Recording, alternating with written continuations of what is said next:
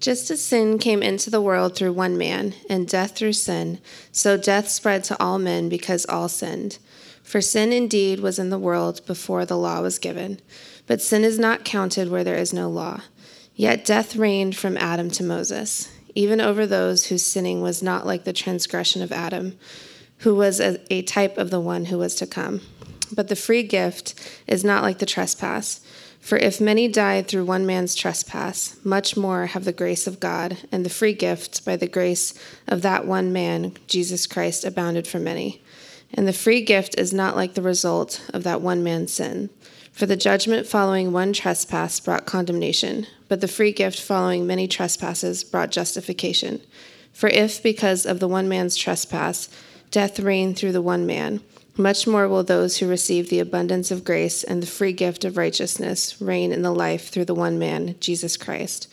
Therefore, as one trespass led to condemnation for all men, so one act of righteousness leads to justification and the life for all men. For as by the one man's disobedience the many were made sinners, so by the one man's obedience the many will be made righteous. Now the law came in to increase the trespass.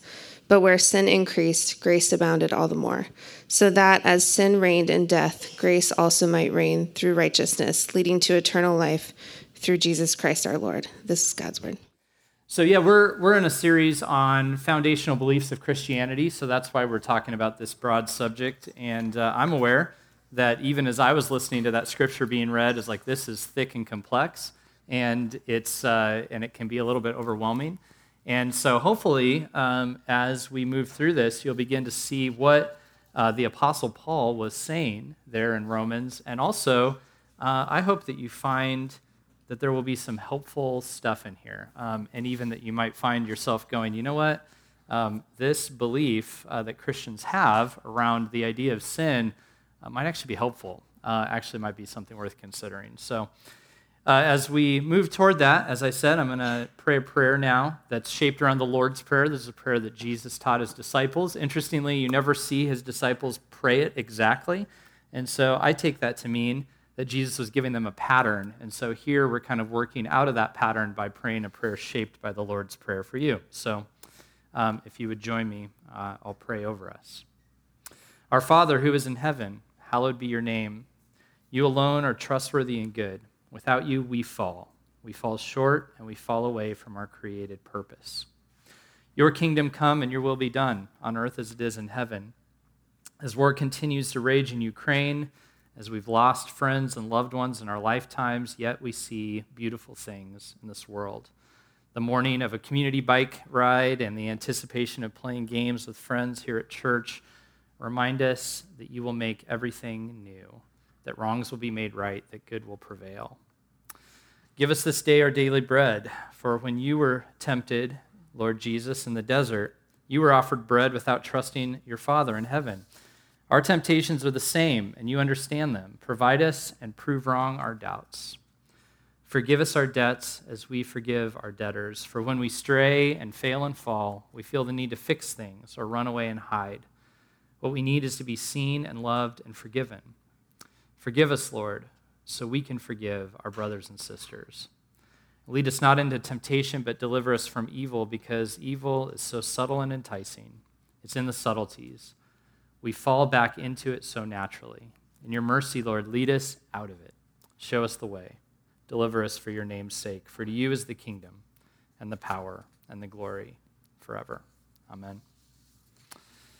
All right, so the doctrine of sin, that's what we're talking about, the foundational belief for the doctrine of sin. This is a stumbling block for those in and out of the church.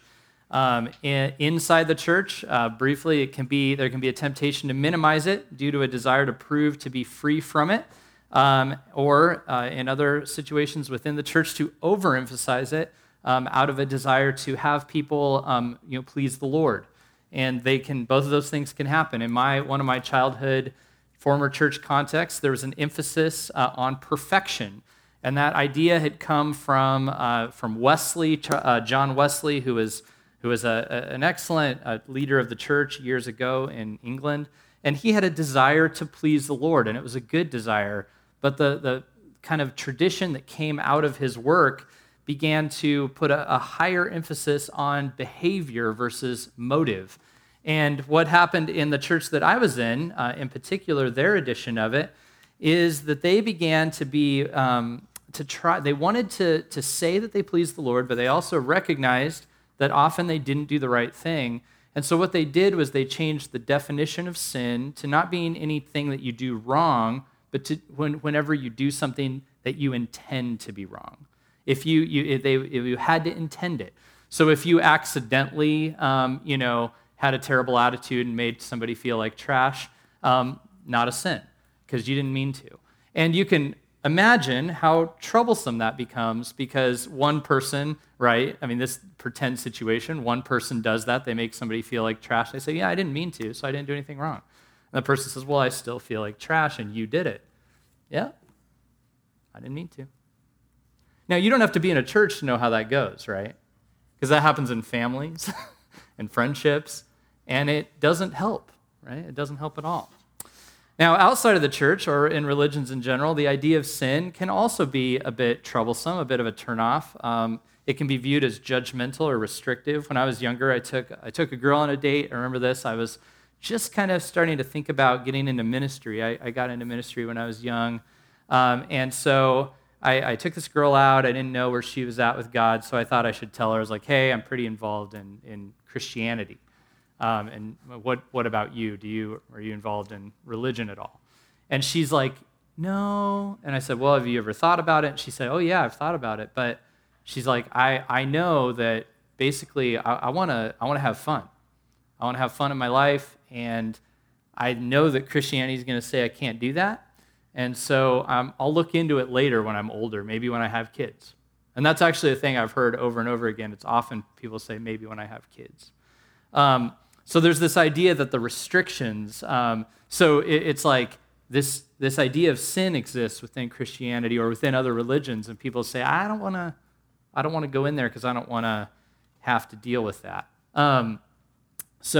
If you showed up, that's the other version that people would say, look, if I were to accept this definition of sin or some kind of religious system, and I were to come around and people were to find out just what I've done, who I am, they'll judge me. And they're going to look down on me, and they're going to say, we're better than you, and I don't want to deal with it. I don't want to be a part of that, right? So today, though, with the diminishing of religion, the judgment hasn't gone away. The judgment hasn't gone away in our society. Even though religion is down, even though church attendance is down, the judgment, it's still there. It turns out it's not just the church, right? Because today you're labeled often, though not in the term, a sinner. You're labeled a sinner online, on social media, very, very quickly, very easily. And why do I say that? And that's because the word sin simply is an old archery term for missing the mark, for making a mistake, for being off, for being wrong, for being deviant. So anytime you miss what you should aim for, the word for that would be sin. There's other related words in the Bible. There's a word iniquity, and that's like a perversion. That's when you take something good and twist it and use it for evil. There's another word called transgression. That's when you cross a line, and Abby's going to roll her eyes because I tell the story all the time. But my daughter, when she was a kid, we had a great transgression illustration, which was anytime she came to a curb, I told her, if you come to a curb, you always stop and look at me to see if you should go forward. So if she crossed the curb, she got in trouble. So I actually had a consequence for crossing the curb because I wanted her to be safe. That's the same kind of idea. A transgression is when there's a line drawn and you're not supposed to cross it. So those are the words you see in the Bible, but that word sin, you miss the mark. It's not just a church idea, right? It's something that we see all around. If you cross the line, if you prove to be perverse, if you miss the mark today, you will be judged. It's going to be hard to know whose standard you're going to be judged by at any given moment. A friend of mine in the music industry here in town confessed to me when somebody had been called out on social media. He said, look, we all were sexually active and licentious. We all were doing this. He said, back when I got into music, like that was the sign that you were free. that you'd cast off the chains of like the old ways. That was the sign of being free. And now, the things we did thinking we were being free are the things people are they're gonna wreck our careers. So he said, here's what we do. We're all hiding it now. And just hoping nobody finds out what we did, right? So sin is something that is very understood in our culture. It exists. The judgment exists. The idea exists. It's just whose definition are you going to run into at any given time? It's become a doctrine of the people, of every individual person. So at times like these, it's actually kind of refreshing to consider maybe there's actually one definition. Maybe there's actually one framework that's true. Maybe there's a coherent philosophy anchored in a transcendent God where we know what the boundaries are, and we know what we can and can't do, and we know what's right and wrong. It actually might be a gift. So as I work through this, I'm going to show you a little bit of a when, why, how, and where of this belief around sin in the Bible. I'm going to show it to you from Romans 5. When we fell, why we fell, how far, and where are we now? So when we fell, according to the Bible, is that we fell, the human race fell in the person of Adam, who was kind of a representative person over all mankind. Now that is an idea that's strange to many of us, right? It was definitely at one point in my life very strange to me. Here's what Romans 5 says. Just as sin came into the world through one man, and death through sin, so sin spread to all men because all sinned. For sin indeed was in the world before the law was given, but sin's not counted where there is no law. Yet death reigned from Adam to Moses, even over those whose sinning was not like the transgression of Adam, who is a type of one who was to come.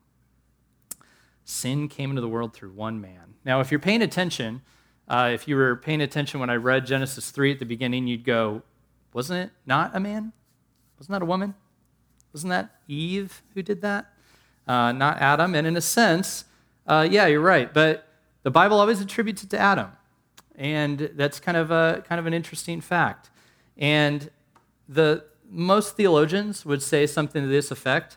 Adam was the one that God earlier had directly spoken to and said, here's what you do. Here's what you do and don't do. And because he had been given that command, he had a responsibility to enter into this situation between his wife and a tempter and to help, to be involved. There's kind of a Christian psychologist, Dr. Larry Crabb, and he has a book called Men of Courage, and he sees this as kind of a pattern moment that gets repeated over and over where a lot of times men are afraid to enter into chaos and relational complexity. And they, rather than do that, they sit back. And you know what? I've seen a lot of that too. And I've felt a lot of that. I've done it myself. But I don't think it's just that. It's also an exhibit of another very biblical principle that can be a tough one to swallow. And it's this idea of guilt by association. Because Adam is united with Eve. They are a community. They have a shared life. He cannot do what he tries to do, which is pass the buck. And when you read it in Genesis, he says, the woman who you gave me, God, she told me to do it, right? And he can't do that because they're a community. They have a shared life. It's as if God's saying, I made you co-responsible in the world, and therefore you're co-responsible for your sin. And this is a cornerstone idea behind even modern ideas like mandatory reporting. Like if you learn about something and you're supposed to share it, even if you're maybe not right in the midst of the situation, you have a responsibility now to enter into this and to deal with it. Or laws around being a witness, or being aware of a crime or scandal and not telling anybody. Like, there's the whole thing in the news about Clarence Thomas's wife, and this is one of those kind of things. Like, what did she know? Well, there's a co-responsibility idea in there. When you know something, there's some responsibility in there, and I think we all sense that. On top of that, it affirms that you can carry forward the sins of your family and of other people. This is another one that people will, and myself too, it'd be like, well, just because my parents did that doesn't mean I would do that. But it's a theme that you see coming up over and over again. If you've seen the new Batman, this is a major theme of the Batman, right? It's the sins of your father, and who's going to pay for them, right? And how many of us have grown up to realize the awful fact that not only are we kind of like our parents, but we're actually kind of like our parents in the way we determined that we would never be. This is something that I've felt. It's something I've heard many of you say. We vowed we would never be this way. Even if you've really fought to break the pattern, there's still this damage that's left in the wake of other people's lives, and the one who reaps it is still responsible, because you can't harm somebody and say, I did that to you because my dad did it to me. It doesn't absolve you. You're still responsible. Think about this. We don't know what will happen in Ukraine, but someday there will be a time when some Russian children realize the land that they live on was taken by criminal force and it rightfully belonged to somebody else. It's highly likely that that will happen, right? And who's able to make that wrong right? Their dead parents? No. Whoever inherited the cursed possession. They're the ones that would have to let it go to let it return.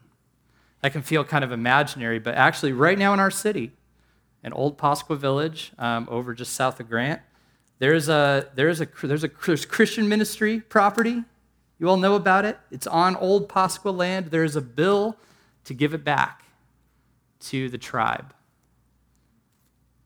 Who's going to have to give it up? The people that took it? No. The people who inherited it will have to be the ones that say, okay, it goes back to who it was given to. These things actually occur, right? Like this stuff comes down into real, tangible life. Like sometimes when something was taken illegally, somebody who didn't do it has to take responsibility. And this right here in the scripture, you see that seed idea that actually somebody can be responsible by association.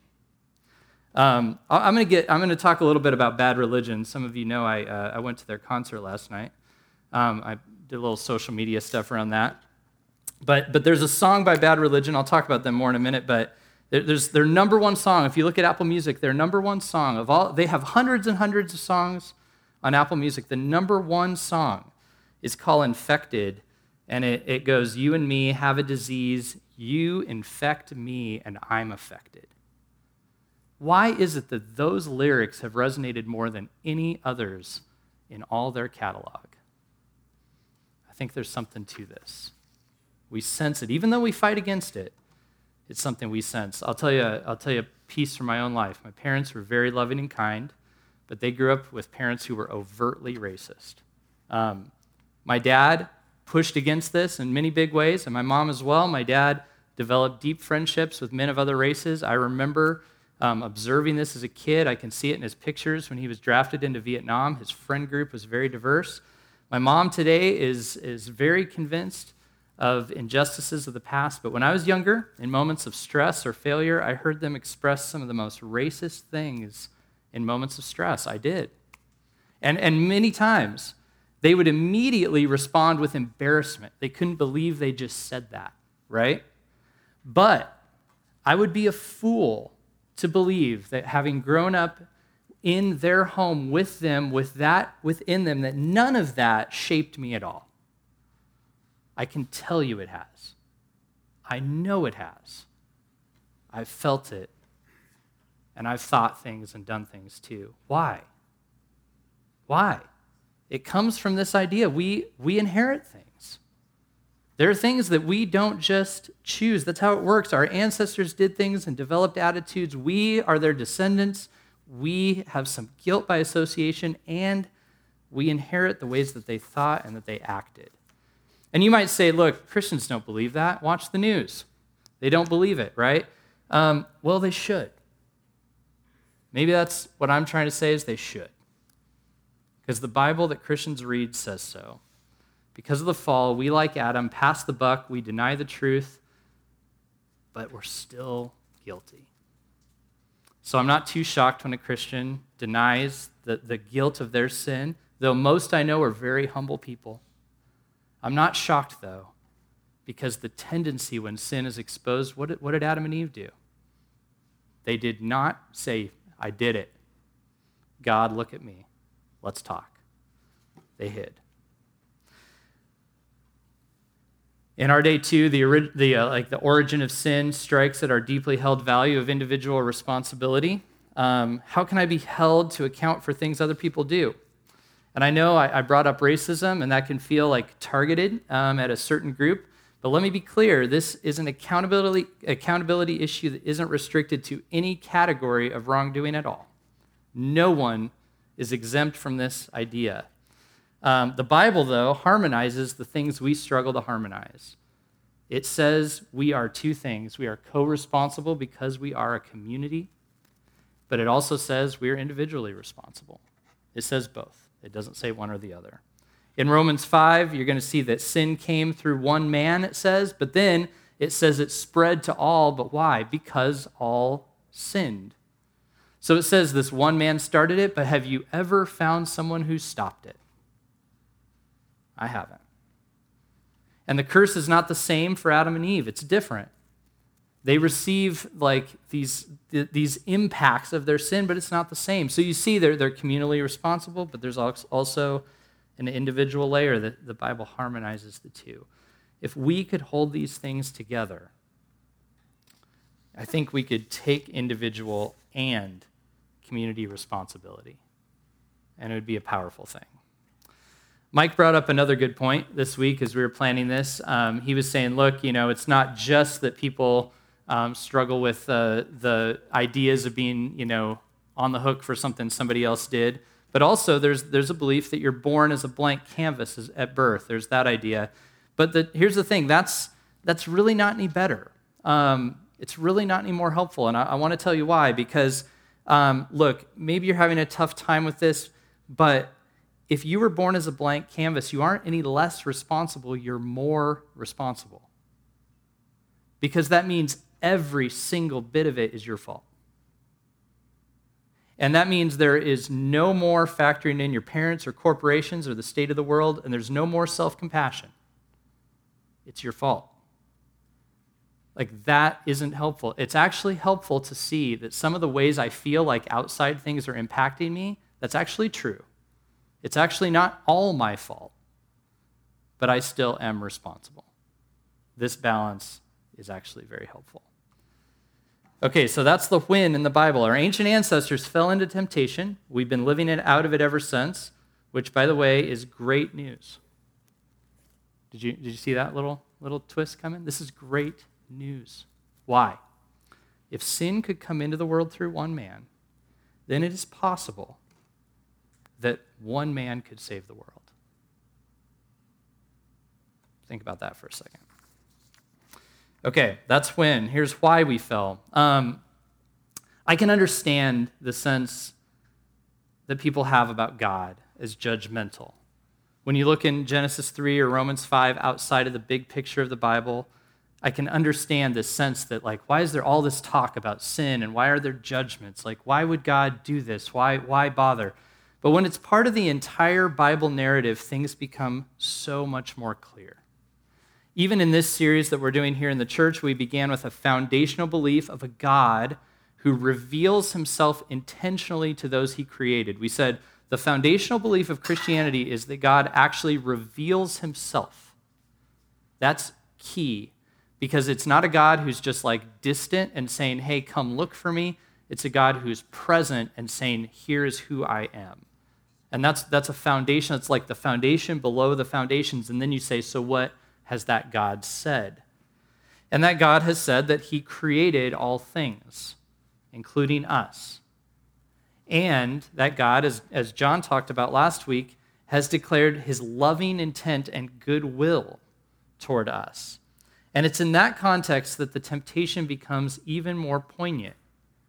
When you think about the temptation, God had given them directives as to what they could eat and what they could experience, and it was almost everything was free for them to enjoy. They've been given a calling to go out into the world and do their work. They had been given relationship and community. The garden was something of a temple where they could actually come and know God personally and intimately. They'd been given all these things, and one thing they were told, this is off limits to you. And this, because of that, because of all of the goodwill, because of all of the gifts that God had given, for them to not trust him on this one little detail is huge. And it becomes, you start to see this temptation that they hear from this serpent, however that works, right? It is not just like to have something that they want. It's about trust and relationship with the God who has given them every good thing. The question below it is, what do you entrust your heart to the most? What do you entrust your heart to the most? I was trying to think of something that could get me to feel this, okay? I try to think this way sometimes, and I was trying to think of a movie where you were like, no, don't listen to that guy or something, and you probably could think of one. I did think of one. There might be a better one out there somewhere, but it's the movie Breach. This is one of my favorite movies. But this movie is it's like a slow-moving tension movie. Has anybody ever seen Breach? No? It's about the greatest, it's a true story about the largest kind of mole situation in our FBI where information and lives were lost, information was leaked for money, and there's an FBI agent named Robert Hansen, and he actually was, when they were trying to find who the mole within the FBI was, they picked their best agent to try to find the mole, and they picked him. Right? And so he led the whole investigation trying to find himself.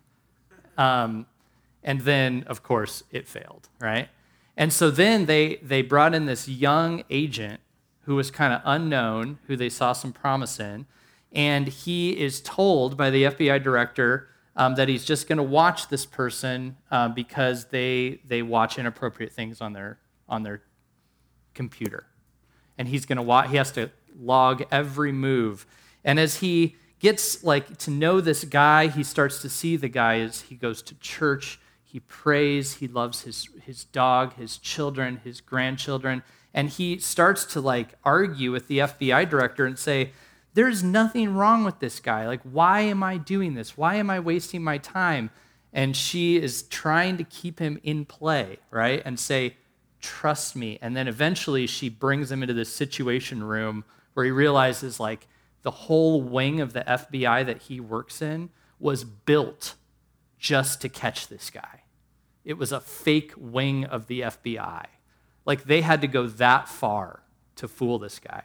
And he kind of gets the zoom out view of what's really going on. But you can feel in that movie, because you, the one watching it, know the truth.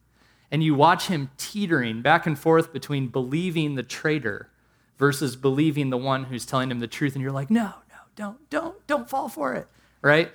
That's the feeling you should have when you read about the fall and you read about the temptation. It's not just God doesn't want this guy to have fun. It's you should be feeling why in the world would you listen to that when you have all of this?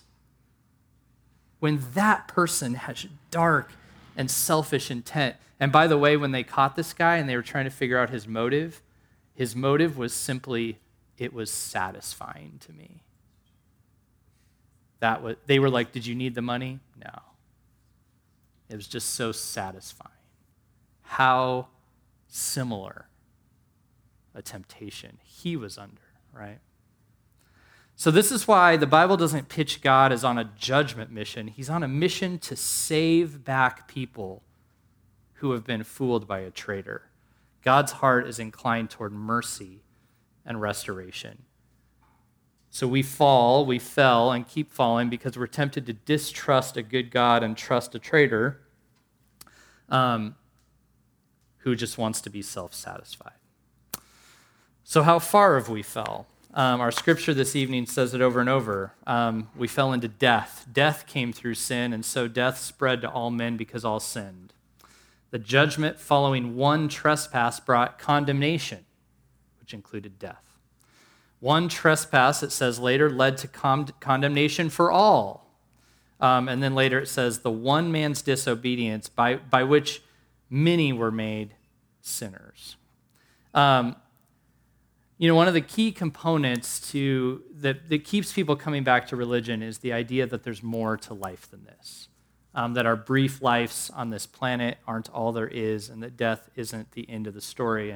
And part of that is because we want to live, we want a reason, we want hope, we want to believe that things that we experience in this life, like love and joy and happiness, aren't just these transient, meaningless things, but they might actually go on.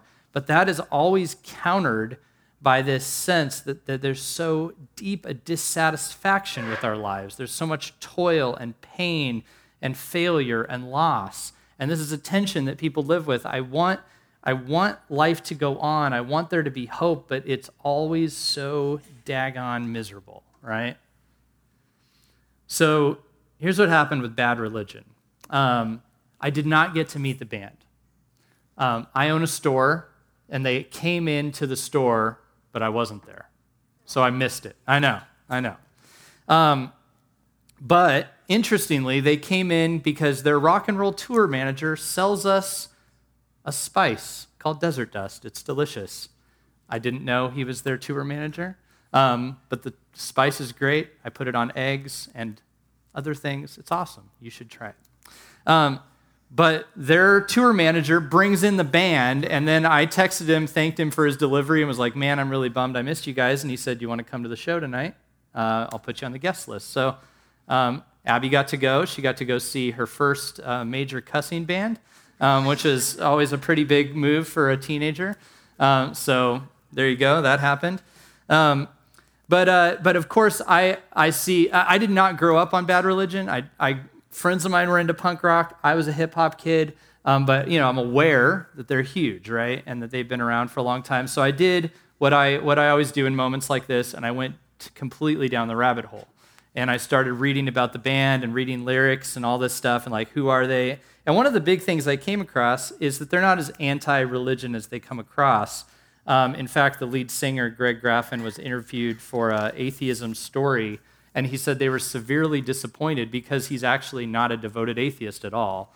And one of the band members is actually a theist, and another one is actually in a religion, though he didn't name it. So despite their name, they came up with it when they were 15 years old, I guess. And they kind of, for branding's sake, probably stuck with it. But they definitely question a lot of things, right? They definitely push back and they question a lot of things. But this sense that there's so much pain and toil and trouble, it can meld with this sense that we want to live for more, and I want to show it to you in one of their songs. It's this on Apple Music, their third most popular song, okay? Sorrow. The video for this song opens up with the lead singer looking up to what appear up to the sky, up to heaven, and he says, Father, will you guide me now? And he goes on, I'm skipping just a line or two, but he says, for I can't see a reason for the suffering in this long misery. What if every living soul could be upright and strong? Well, then I do imagine there will be sorrow. There will be sorrow. And then this little line comes in. There will be sorrow no more. Oh my gosh, it's good. And then he says, when all the soldiers lay their weapons down, when all the kings and queens relinquish their crowns, when the only true Messiah rescues us from ourselves, it's easy to imagine there will be sorrow. There will be sorrow. There will be sorrow no more. Whoa, that's huge. Even those, I'm not saying he's a Christian. He says he isn't, right? But even those critical of religion to some degree can say it shouldn't be this way, and they can hope for a day when there will be sorrow no more. Isn't that incredible? And by the way, this song changed the whole, the Rialto was sold out, and there's mosh pit and all this stuff going on. When this song came on, the thrashing stuff died, and people started pumping fists, hands to the sky. The two older dudes next to me, one of them was just pounding on the edge of the balcony. I'm serious. No sorrow, no more. And then the guy next to him was grabbing at his chest, like yelling this out, there will be sorrow no more. It's evident that everyone in the Rialto Theater loved that hope, right? Everyone loved that hope. And by the way, what's the deal? When I looked at their top 3 songs, this is a group that's known for being irreligious. The first song is about how we're infected with a disease and we affect one another. The third song, so the first one's about sin. The third one is about hope and restoration. There will be sorrow no more. Their second most popular song is about Jesus, about a misconstrual of Jesus. But the top 3 songs of their catalog, sin, redemption, Jesus. That's just because people listen to those. The people picked those. A good definition of sin, according to a theologian, Cornelius Plantinga, that I really appreciate, is simply this: things aren't the way they're supposed to be. And we sense it. Things aren't the way they're supposed to be. I was at Abby's softball game the other day. Honestly, it was one of my favorite games I've been to. I had a great conversation with one of the other dads about basketball and the Chicago Cubs, which if you know me, you know this is like, I was like firing on all cylinders. I relaced my old glove at the game successfully. The sun was out. It was beautiful. Abby got to play in the game for the first time. It's all good. And then here come the text messages that someone is defrauding our store on our online marketplace. Right? That's still not resolved, by the way, because apparently Square isn't open all weekend. But don't you hate when this stuff invades? Right? It blows my mind. And I know this, that thousands, if not millions of people are spending their time right now stealing credit card info, typically from senior citizens or children. You can go listen to videos of calls, long calls with children, where they figure out their kids and get all of their payment info and just start using it. And then they come to stores like ours and spend all their money on a gift card that they cancel immediately and ask you to make a return so that then they get all the money and you can't trace it. Millions of people work on this stuff. There are office complexes full of people doing this. And here I am watching a softball game and chaos comes rolling into my life and they start trying to grab that money right out of my bank account. That's not the way it's supposed to be. Right? You all have stories like this. I guarantee every one of you, if you dug just for a second, maybe back to this morning, could come up with something that's just ridiculously, frustratingly wrong with the world. Okay? It's because sin is real. It's because sin is real. So where are we now? Here's what I'm telling you. I'm telling you, what am I trying to say here? Christianity didn't invent the doctrine of sin. It's just obvious. Christianity is going with what's obvious and true. And when God talks about it, he's talking about it in ways that are very complex. He's saying you're individually responsible. There's corporate responsibility. Every single person that works in that office complex is guilty for what every single one of them does. Stuff like that. The police that let it happen. The organizations that look over it. All of that. Everybody's responsible. Right? And it's real and it affects us. And it's deep and it's not the way that it's supposed to be. So where are we now? So at the beginning I brought up, if sin can enter through one man, as hard as it can be to accept inherited guilt, it means that one man can save the world. And right at that curse in Genesis 3, at the very beginning of the Bible, comes a promise that one day a child would be born who would crush the head of the serpent and would save the people from their sorrow. And so when bad religion says, when the only true Messiah rescues us from ourselves, it's easy to imagine there will be sorrow no more. That is exactly, actually, textbook what the Bible says. When you read the Bible as a whole, and place the foundational beliefs together, you see the Bible is churning with an expectation of a Savior, and he comes in the most unexpected way. He is not fighting the way that we would fight. He doesn't destroy sin by attacking it, by revolution, by taking its life, by beating it into submission. He absorbs it into himself. You could say our sin infects him. It affects him, right? He comes into our situation. And if you believe what Jesus' disciples said, and I think this is really compelling, actually. So the disciple Peter, who walked with Jesus all of his life, after Jesus had been hung on a cross, and then he believed that he'd risen from the dead, he told a group of people, a large group of people, he said, "This man never sinned." And that's an incredible statement from one of his closest associates. I don't know of anybody else that could actually make that claim. And the amazing thing is that this document, the Bible's documents, Mark, which is probably the gospel that Peter was behind, and his accounts of Jesus, there are no accounts. Think about how crazy this is in the ancient world. There are no accounts of people saying they were wrong about Jesus or he's not the kind of man they said he was. There's just no documentation of anyone disputing that stuff. That's surprising. So Peter says, this man never sinned, but he died and he took our sins upon himself. He was infected with our disease, in other words, and what we now inherit instead of the sinful guilt that we deserve, if we trust in Jesus, is we inherit the sinlessness of Jesus. We can inherit the righteousness of Jesus. Jesus went through a temptation that theologians all say was patterned after the temptation that Adam and Eve dealt with in the garden. Right after his baptism, he goes out into the desert and he's tempted to to make bread for himself. He's tempted to have power. He's tempted with all the things that we can sense that we are tempted with, and he stood firm and trusted in God, unlike us. And so now, no matter how much you have sinned, no matter how much you have inherited, no matter how much you have been damaged or how many times you've been tempted, because of his faithfulness, you can be considered righteous before God.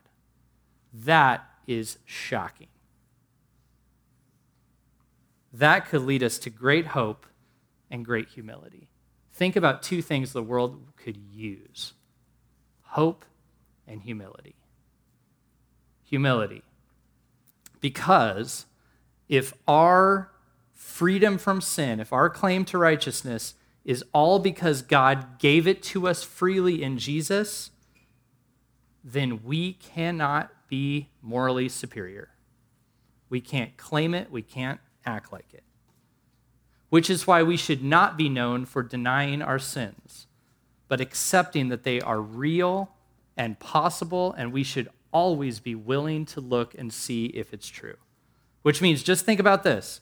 If you're a Christian that leans politically left, there's probably some criticism of your point of view that is correct. And you could consider that, because your position in being right is not all that you have. You have the righteousness of Christ. If you're a Christian and you lean politically right, by the way, the same would be true, that the people who criticize your point of view are probably sometimes right. And you could listen to that, and you could consider that. And you could consider that what you are standing on is not your own point of view being right, but on one thing: the righteousness of Christ. Abby, one more time, did an amazing poetry project. She's getting beat on this week. But she did an amazing poetry project around the Screwtape Letters. And the Screwtape Letters, by the way, is a book C.S. Lewis, a great English literacy professor, did. It's awesome. It gets at the subtlety of what temptation really looks like. It's really an ingenious book. But she did a poem where she blacked out part of the text and kept a remaining part. And this was what she came up with at the end. You must teach him we Christians will fail. We Christians sin. And I think that simple little statement It's so true. We all need to learn that. And because of Christ, because of what he's given us freely, you don't have to hide your sin anymore. You can come out with it and confess it and deal with it and work on it and be changed. Okay? As a Christian, the righteousness offered to you is Christ. But in this life, we remain still under the curse of sin, like everybody else. The old hymn says, "Prone to wonder, Lord, I feel it." So there's no place for feeling superior. But on the flip side, there is reason for great hope. In our culture today, I'm saying we believe a doctrine of sin. We pronounce judgment and condemnation, but we have no idea how to redeem and change hearts. That's one of the big things I've wondered and I've looked at I'm thankful, honestly, for some of the ways that covered up issues and sins have been brought to the surface. I think some of that is good, but I've thought, we don't know what to do with them now. We don't know what to do with people now, but God does. And I'll tell you what, nobody has ever turned from sin because they felt like a piece of garbage. When you feel like a piece of garbage, when you feel contempt and hate, it does not help you. It hardens you. Every time. And you will sin more. It's like, why not? There's some point when you just can conclude in yourself, like, I am garbage, then what difference does it make? I've seen it time after time in the lives and hearts of you people in our church. Like, once you get in this rut where you feel like God and everybody else is looking at you and judging you, you are powerless to fight sin. It's like, what difference does it make if I do it again? I'm already the worst, right?